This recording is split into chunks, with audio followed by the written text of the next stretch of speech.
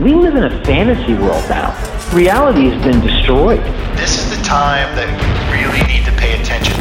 The probabilities are overwhelming on gold's side. That is the best environment to see gold increase its value.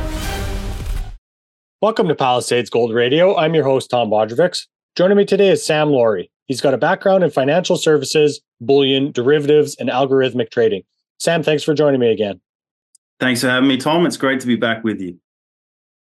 I'd like to start by getting your perspective on the market's reaction today to the little bit hotter than expected CPI numbers and how gold sold off. We're at the moment we're recording this, we're just below that $2,000 level. So I'd like to get your take on how the market perceives these numbers when they come out and the chain reaction that sets up. Yeah, what a great place to start. So last night we saw some inflation data. Last night, my time, we saw some inflation data come out of the US, hotter than expected, like you've mentioned there. Gold and particularly silver took quite a drop on the back of that news. The DXY moved up substantially, so the US dollar strengthening on that. People talking about, well, there's the interest rate cuts that everybody's been waiting for are delayed. So they're still coming, but they're delayed. Fed people are still saying that they're going to cut this year. Market's pricing in around a 1% cut down to the 4% level. So that's something to be looking at there. But talking about the effect on the metals, I think it's quite poignant to think about the long-term implications of what's going on here. I mean, if they're talking about interest rates being held higher for longer or anything like that, then you've also got to look at the debt that's maturing this year. So around $10 trillion of the US national debt is maturing in 2024. So if they do keep rates at, 4.5%, then all of that debt rolls over at a much higher interest rate than what it was originally financed at. Mm-hmm. The markets, particularly the metals market, selling off on the back of, higher for longer. We can understand that higher interest rates being a headwind there for gold, as it's people think, oh, well, if I can get a higher interest rate on my savings, I'll keep it in the bank rather than buying gold. But the long-term picture is even uglier. The longer they hold rates high and the more debt that rolls over at said higher rates, it's just going to hurt them more and more on the interest repayments. So, yes, inflation's higher. We see metals sell off, which from the initial standpoint, you think that doesn't make sense. Metals are supposed to be a hedge against inflation. All of that's a US dollar move there. And then, you think about the bigger picture and you go, well, even if inflation's hotter and they hold rates, that's still not a bear case for gold here. So really interesting sell-off there. And something to think about as well with interest rate policy is interest rates have been high-ish, relatively speaking here, and the markets have continued to climb. Now, you look at the bank BFTP, now that's ending, they say, March, or rumours that end in March. And I think that's one of the reasons why the markets have continued to climb higher in the face of these higher for longer interest rates. And, the Fed talking hawkish here. We all know that they can't really play a Paul Volcker and raise them to 15% again, but they are talking hawkish. So it's very interesting. And then watching, Jerome Powell flip-flop on interest rates. I mean, before we continue there, let's dig into that a little bit more. Why with the Bank Term Funding Program, what's the mechanism that you think of that ending makes the markets keep climbing higher? So, well, I think ending the bank funding term program, I see that as an end in additional liquidity added to the system. So I think of it as a program that's added liquidity, which has allowed the markets to climb. And therefore, when you withdraw the program, you're withdrawing liquidity, which could turn markets the other way, stock markets in particular. And given the nosebleed level valuations we're seeing at the moment, I see the stock market is very prone to downside moves. Not to say that they'll happen immediately, but there's a lot of room to the downside if they were to move down. So that's my kind of thoughts with the BFTP is that it's held the markets up by providing liquidity. And if they do take it away in March, like the rumors say, then I think that could lead to some downside moves in the stock market. Gotcha. And then just going back to your other point about, let's say, the comparison between the DXY and gold, it could necessarily be that, we're not actually seeing gold get sold off heavily. It could be just that kind of that comparison that the DXY has climbed so much, driving gold, that couple, I don't even think it was 2% lower over the day, right? No, it was less than 2. Silver was more than 2, but gold was less than 2.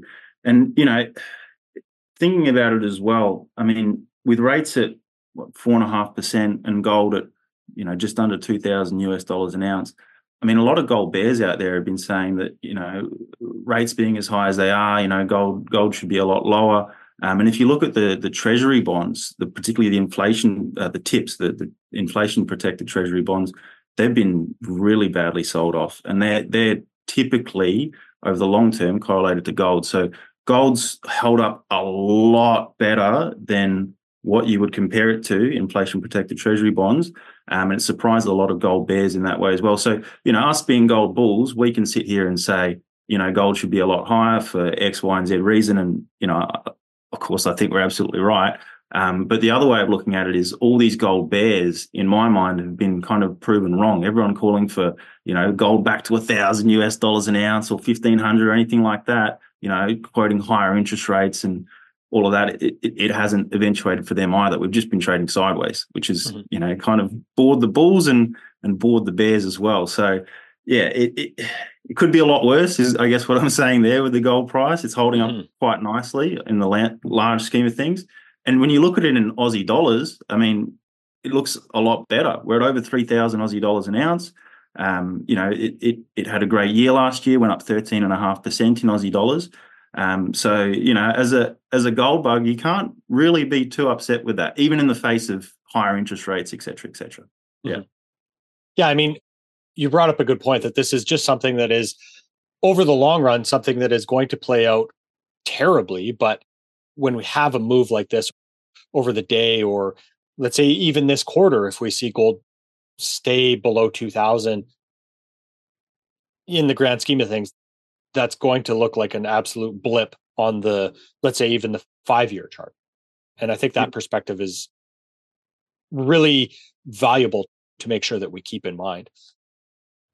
But where you were heading before that was what you think caused the flip-flop from Jay Powell in the middle of December, just before the new year there, on his higher for longer path and that dovish speak that came out. Why do you think that he kind of changed his posture there? What a question. So I remember back when he flipped back in December, and I think all gold bugs have been saying that they can't raise interest rates forever. Look at the debt, et cetera, et cetera. So it's not like it was an unexpected move in of itself, but the timing to me was quite unexpected. I mean, I didn't expect him to pivot that quickly to say, seemingly out of nowhere, hey guys, high for longer. Sorry, no more. We're going to cut rates. We're going to, bring it all lower for you. And of course, the market rallied, particularly the US stock market rallied really hard off that news. And then, now he's come out recently saying, sorry, guys, I was just joking. It's higher for longer again. And, of course, the stock market's still very elevated. But we're seeing, gold start to sell off on the idea of higher interest rates for longer. So it's what made him initially flip in December. We can all theorize. My theory is that he was watching the banking sector. I mean, we've seen New York Community Bank having issues there recently. They're the ones that bought out Signature. So, people are saying that the regional banking crisis is back. And in terms of my mind, what made Jerome flip was that he could see that coming. They've got much better data than I've got access to. So my thinking is they saw it coming further down the pipeline than we could. I mean, we watch the news as it happens. They've got much better data than we have. Mm-hmm. Yeah, I think as you're explaining that to me, it occurs to me that obviously we're watching things happen in an election year. I think that this is going to be really telling for the Fed and especially for Jay Powell to really, in some ways, explain who he is and his path forward, and to really determine how political the Fed is going to be led to be in this election. Yeah, it's funny you say that. I mean, here in Australia, just drawing a parallel for a second, talking about the politicization of our central bank. I mean, really recently, last week or two, we've seen the state premier of Queensland, with Brisbane, Gold Coast.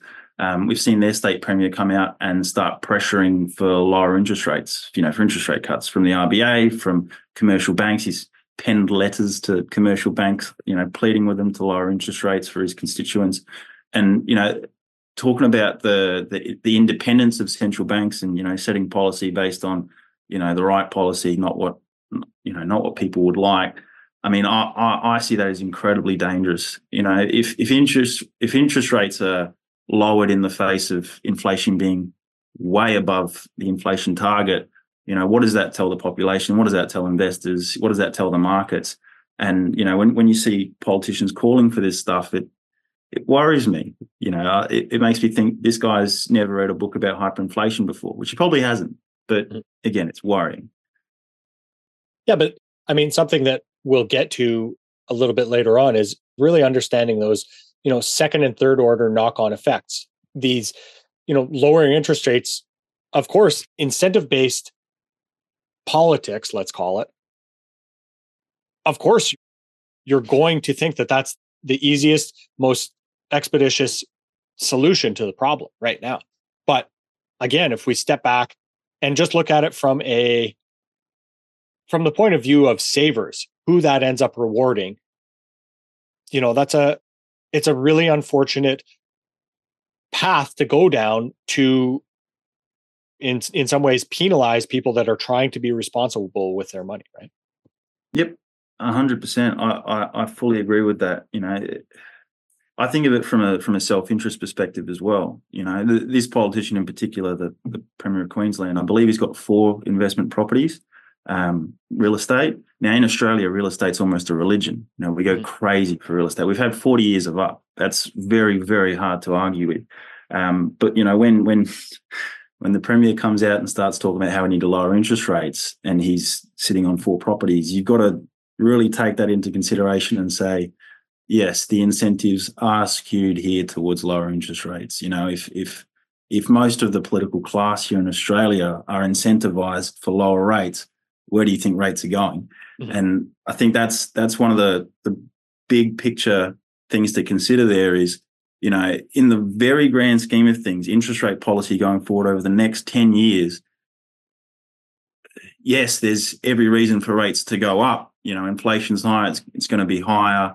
In my mind, at least, all of that. But on the flip side, the whole system is incentivized for lower rates. So incentives versus reality, I choose incentives, which means that hyperinflation in my mind. Mm-hmm.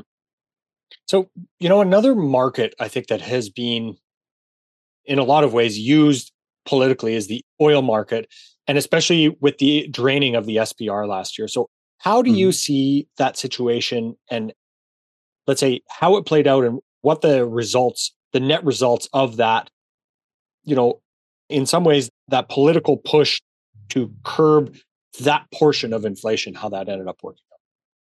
Yeah, well, the oil market is fascinating to me. I mean, gold bugs, we love to talk about market manipulation in the metals markets, which is absolutely true. You look at the paper to silver ratio at the moment, it's close to 400 to 1. It's insane.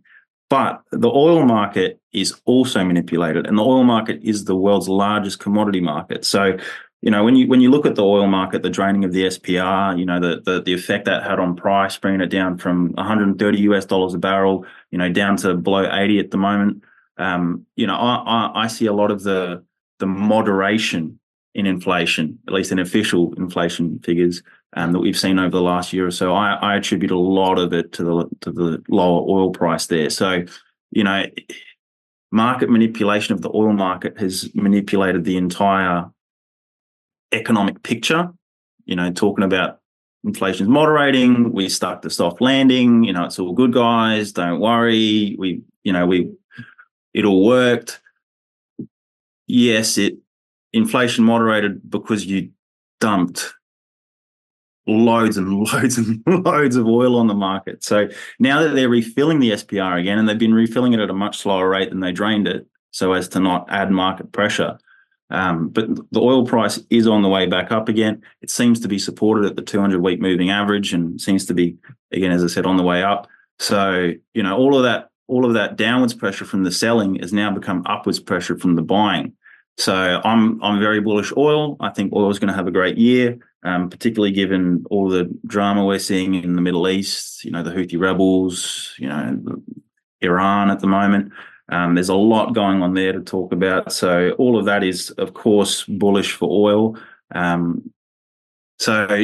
Big picture though, bringing it back to it, we've seen a moderation in inflation largely due to this dumping of the SPR. And I now see that reversing, which means that inflation should run hotter for that reason, at least, as well as the reasons around shipping with the Middle East. The redirecting ships from the Red Sea across Africa. That's a much longer route, much more expensive. That adds to the costs for consumers in the West. In the same way that when COVID kicked off and all the ports were shut, that really added to our shipping costs there as well. So it's the same thing all over again for that reason as well. So all of these inflationary pressures, which we've seen show up in the inflation data last night,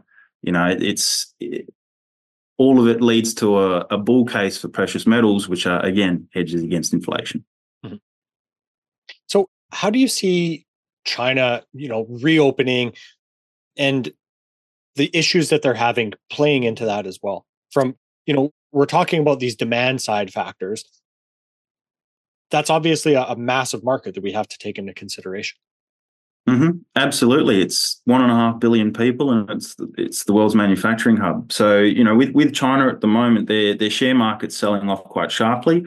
They've banned short selling from their large financial institutions. They're printing massive amounts of money and stimulating the economy. They're lowering their reserve ratio requirements for banks. So they're really pulling out all the stops to make sure that they make their landing as soft as possible there. Again, all of which is inflationary pressures particularly for the metals market. The Chinese love their gold, right? So, if they print all this money and hand it out willy-nilly, then, some of it's going to go into gold.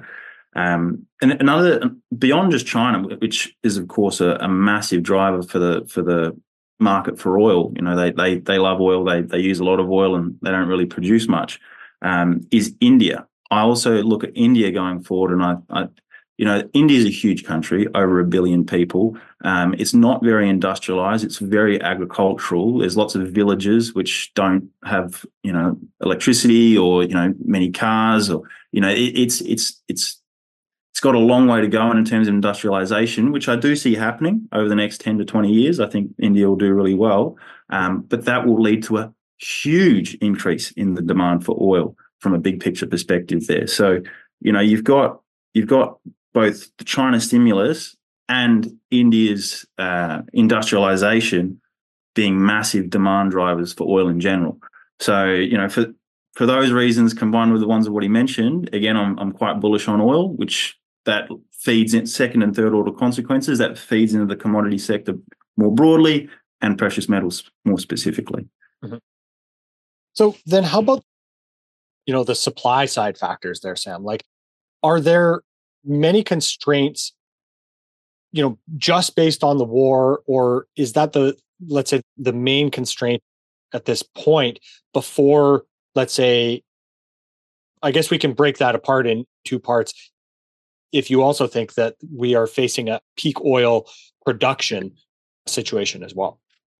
Yeah, well, from the supply side perspective, I'd say that the Middle East is the largest thing to consider there. But I mean, even from a peak oil perspective, people have been talking about the Permian Basin in the US. The US at the moment is producing record amounts of oil, which is great. It's fantastic.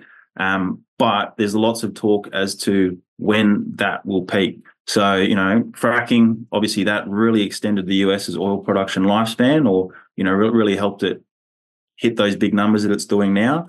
But eventually the Permian Basin will peak in terms of production. There's all sorts of data as to when that'll occur. I don't have a view on the exact date or time that it will.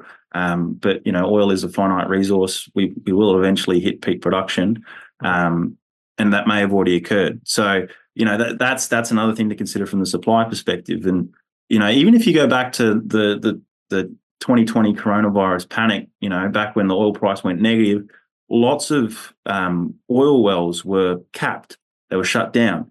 And, that means it's very, very, very hard or impossible to bring them back online again. So, you've got supply constraints. We are at record production, but peak oil is coming in my mind. So again, you've got that on the supply side to consider as well. So Sam, all of that considered, what ends up being your outlook on inflation? Going forward, obviously considering the cost of this raw cost input into the economy as a major, catalyst for inflation again. If we keep seeing oil price surging forward, does that mean inflation reflects that as well? Yeah, I think inflation will get a lot worse moving forward. We've seen a moderation, much like the mid-1970s, where we saw inflation moderate. The Fed prematurely thought it had won the fight against inflation. And then, of course, we saw the later half of the 1970s come through. So I think we're seeing a similar thing today, where inflation's moderating because they've dumped the SPR, and then now they're refilling it. Inflation's on the way back up, as shown by the data last night. And I think that's only going to get worse and worse and worse. As higher oil prices have their second and third order consequences on the economy, increased price of logistics, moving things around. Increased price of food because farmers use oil to produce their food. Everything requires oil. Anything that's got plastic in it, oil. It's everything. So as the oil price climbs, the price of almost everything else will climb as well, and that feeds on itself too. And something to consider there as well is that Western governments, at least here in Australia, there's lots of talk of assisting with inflation. We're having a cost of living crisis, and people are saying that the government needs to help by printing money out of thin air and handing it out to the people that need it. Or the Inflation Reduction Act. It's crazy, isn't it, when you think about it? And those sorts of policies are popular across the Western world. So all of those will be inflationary as well, and those sorts of policies will become more and more popular as inflation gets worse. So I see inflation feeding on itself. And then you combine as well the consideration that inflation, in my mind, isn't just a function of fundamentals. It's not just a function of currency creation and all that. It's also psychological. I've talked about inflation expectations in the past and the importance of inflation expectations for the precious metals markets. If you think that your dollar will be worth something tomorrow, you will not spend it today. If you think it will be worthless tomorrow, you're getting rid of it today. That's something that precious metal stackers can, understand deeply. But when you track that out to the general population, a hyperinflation, if you look at the Weimar hyperinflation in Germany, they started printing money in the First World War. They were seriously increasing their currency supply even before 1918, but it didn't really kick off until 1920. And that was because of the psychology of it. The fundamentals had been in place for years, but it's the psychology that changed. So that's again feeding into what I'm talking about here with inflation feeding on itself. It's not just the fundamentals, which are absolutely there. It's the psychology of it. Mm-hmm. Sam, I want to go back to, a thought that was occurring to me as we're, talking about interest rates here and, really central bank policy. Do you have a sense of, if we end up getting all of the central banks acting in unison, let's say, or if basically the last central bank to start to loosen monetary policy ends up basically winning that fight, just from a, even a capital attractiveness standpoint? Yeah, well, it's funny watching our Reserve Bank here in Australia, comparing that to the Federal Reserve. Our Reserve Bank here has kept rates lower than the Federal Reserve has raised them, and that's led to a weakening in the Aussie dollar. If you take that out across the world, I mean, the best performing fiat currency over the last 50 to 100 years is the Swiss franc. That's one of the only ones that's performed better than the US dollar, which is ironic considering how poor the US dollar's performed against gold.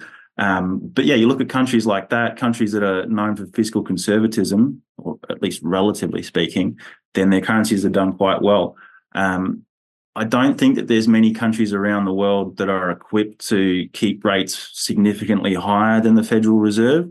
I mean, even Switzerland has had issues in its banking sector, Credit Suisse going down, that sort of thing. So I don't see any one country out there, standing strong and being able to keep rates really, really high. I mean, people argue that here in Australia, we've got relatively low government debt to GDP ratios, particularly compared to countries like Japan or the US. So people are saying that, we're set to do a lot better. But I had this discussion a little while ago with someone where, if you look at Australia, we own 80 tons of gold, which sounds like a lot, but we've got 25 million people. So that only works out to be about 3 grams of gold per person. Now, the US is supposed to have over 4,000 tons of gold in the vaults. And that works out to be a higher amount of gold per person. So, yes, we've got less national debt to GDP than the US does, but we've also got a lot less gold per person than the US does. So there's all these considerations to be made. And that's one of the reasons that Swiss currency has done so well, is because their gold holdings per person are very, very high. So, yeah, the big picture there. Mm-hmm. Yeah, it's an interesting equation to think about and to try to understand as well, for example, with the US not marking its gold holdings to market, right? They only hold it at, I believe it's something like $46 an ounce on their books right now. So those dynamics always, you have to try and kind of see through the smokescreen or the gray fog of economic manipulation to try to understand why they do things like that, right?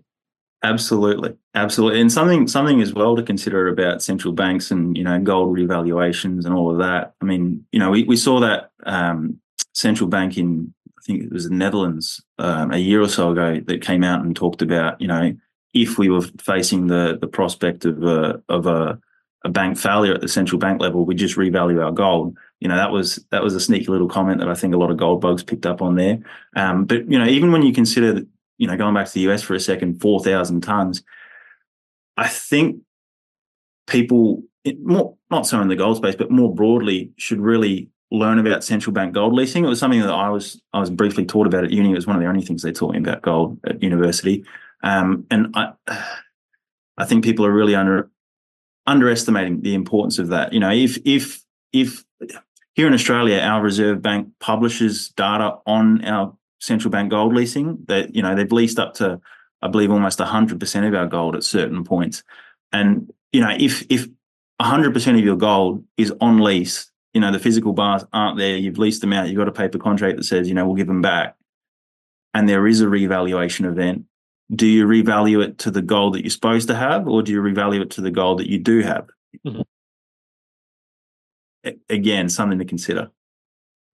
Yeah, because I mean, if we look at let's say, the lead that the US took when Russia went into Ukraine and they seized the assets of Russia that were in the US, there are any number of justifications for, let's say, keeping other leased gold reserves, right? Yep. And, counterparty risk, we all think about it from a individual perspective of, I've got money in the bank, I have to trust them as a counterparty. But from a sovereign nation perspective, again, I'll use Australia as an example here. I'm an Australian. Our Reserve Bank holds 99.9% of our national gold at the Bank of London. or, in London at the Bank of England. So you look at that and you go, well, if there was this event where, the London Metals Exchange needs a bailout from the Bank of England, if you think that the LME or isn't good for the paper contracts it has outstanding, which I don't think it is, then the question becomes, in this scenario of the house of cards collapses, whose gold is that really? Who does it go for? What is it used for? And if the Bank of England were to take it and use it to back, all these paper contracts they've got outstanding, then Australia has no gold. We've got 1 or 2 ounces stored in Sydney for a country of 25 million people. It's... And you know what the crazy part about that is?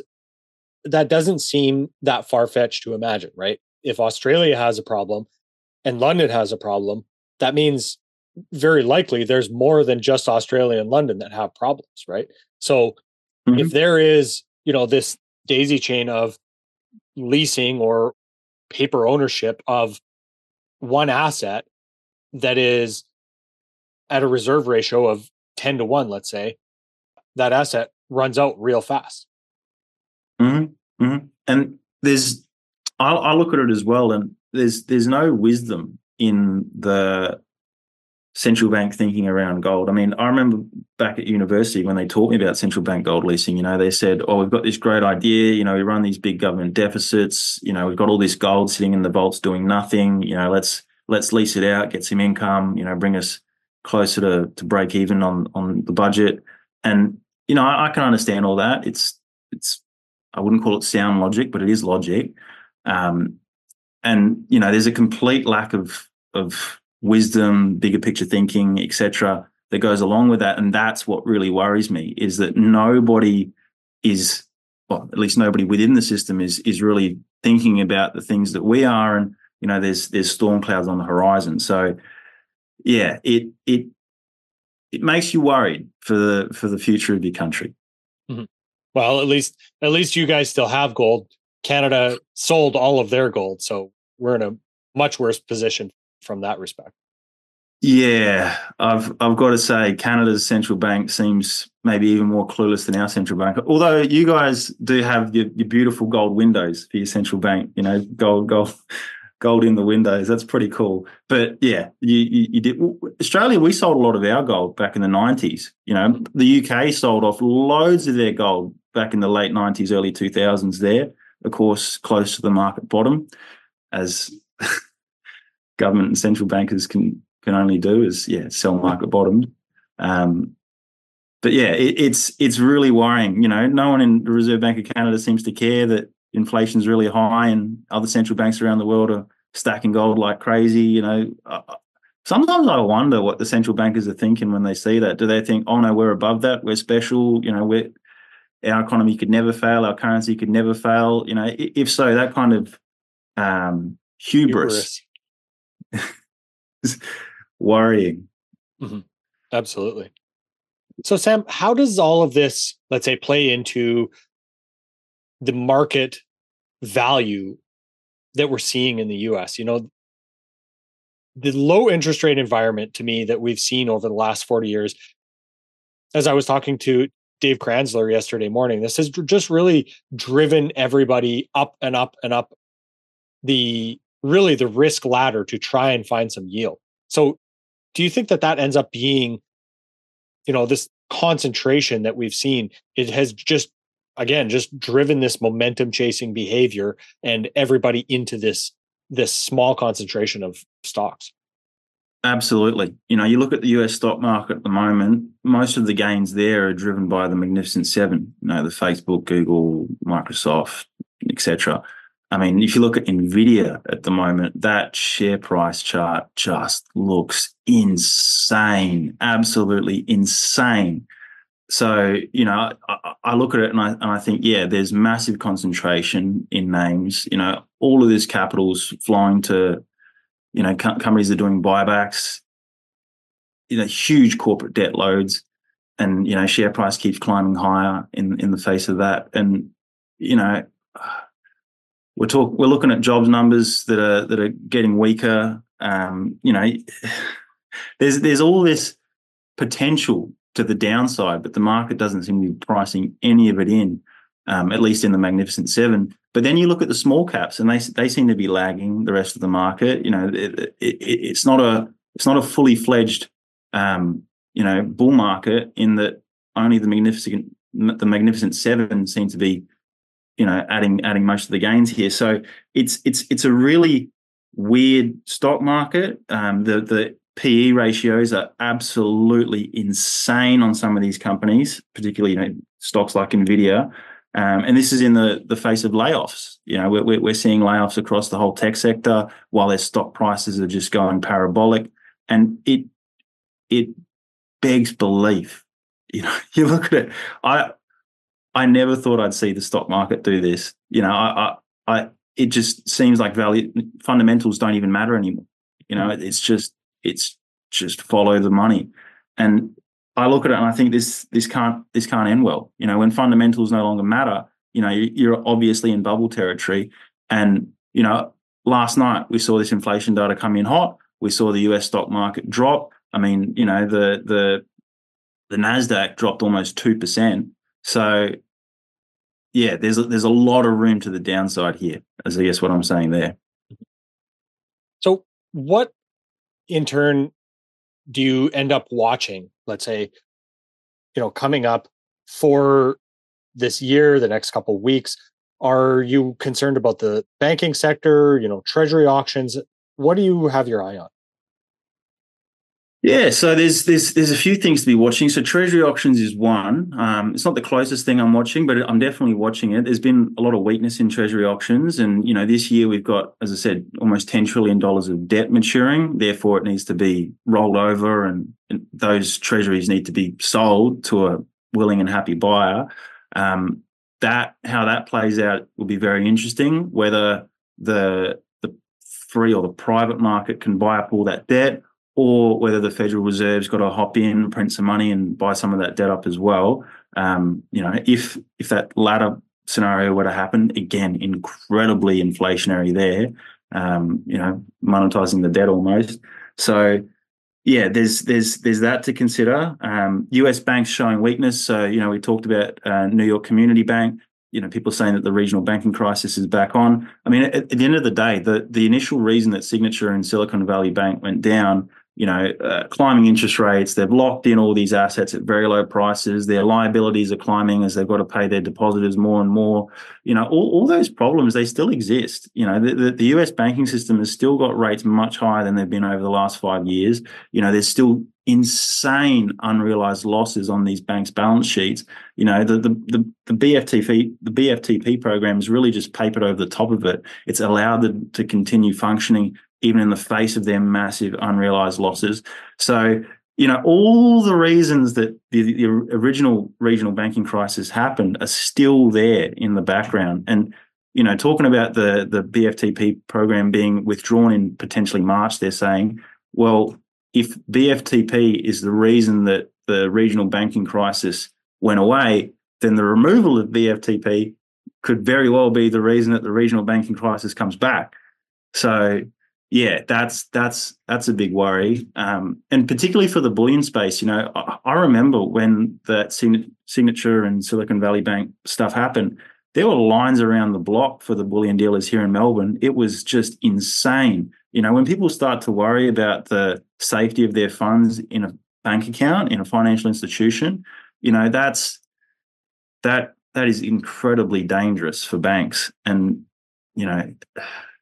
it's a very worrying time for banks. I wouldn't want to be a banker right now. Mm-hmm. That's actually something I wanted to get your take on. Since you guys have been operating Adams Bullion, have you seen any trends, whether that is, large buying or even selling for that matter, selling by consumers trying to get some money out of their precious metals? Yeah, so broadly speaking, I mean, in the precious metals markets or on the bullion industry, so January is generally quite a slow month. There's a lot of financial hangovers from Christmas. People are generally low on fiat. There's a bit of selling as people need to fund their holidays and all their purchases, etc. So there's been a little bit of selling over the last month, but there's also been a lot of buying. A lot of first-time buyers coming in. A lot of people that are, again, looking at inflation, looking at interest rates. They're going, well, if they take interest rates lower with inflation high, what does that mean? So, there is a lot of buying. Particularly, November and December were very big months. November was a huge month for us. So, there is a lot of interest in the space, particularly for newcomers. And, even existing investors, the price charts over the last couple of years, silver's just moved sideways. Gold and Aussie dollars has moved up, which is great, but gold and US has moved sideways as well. So, existing stackers, they've built their positions, maybe they're adding to them slowly over time. But no, we've seen a lot of interest from new buyers coming in, which is good to see. It's good to see that people are waking up to the risks that we all face and are doing something to prepare themselves for it. So, yeah. And another trend I've been seeing is people are mostly interested in silver. I mean, with the gold to silver ratio where it is at the moment, it reached 90-1 the other day. It makes a lot of sense for people to be piling into silver more so than gold. I mean, there's still a lot of interest in gold, don't get me wrong. But even just the other day, I had a client come in and, she'd originally bought gold and silver with me, 70-30, 70% silver, 30% gold. And then she brought her gold in recently and she goes, I want to swap this over for silver. I think, silver's going to do a lot better. So, yeah, we've seen a trend towards silver and lots of new buyers, which is, again, very promising. Mm-hmm. And how about on your sourcing side? Like, have you seen a variation in premiums that you guys are having to pay on the wholesale side? Not necessarily too much variation in premiums. I would say that availability has been spotty. So, we've had to wait up to 3 weeks for silver kilo bars. At the moment, it's about a week or two wait from our suppliers there, but those wait times have blown out, particularly in the November, December time. It was, the industry was very busy. But no, from a premiums perspective, it's been pretty stable. So yeah, more so availability. Yeah. Excellent. Well, that's great, Sam. I think that's a good place to kind of wrap up today's conversation, unless you have anything else you'd like to leave our listeners with for today. No, that's all from me. But yeah, great chat with you as always, Tom, and looking forward to speaking with you again in the future. Absolutely. And of course, for anybody that wants to know more about Sam or their business, all available at adamsbullion.com and on Twitter as well at adamsbullion. Sam, thanks so much for your time. Pleasure, Tom, and thanks for having me. This podcast is for general informational purposes only. Nothing on this podcast should be taken as investment advice. Guests on this show are not compensated for their appearance. Listeners are urged to educate themselves and make their own decisions. Do not base any investment decisions on the information contained. To view our full disclaimer, please visit our website.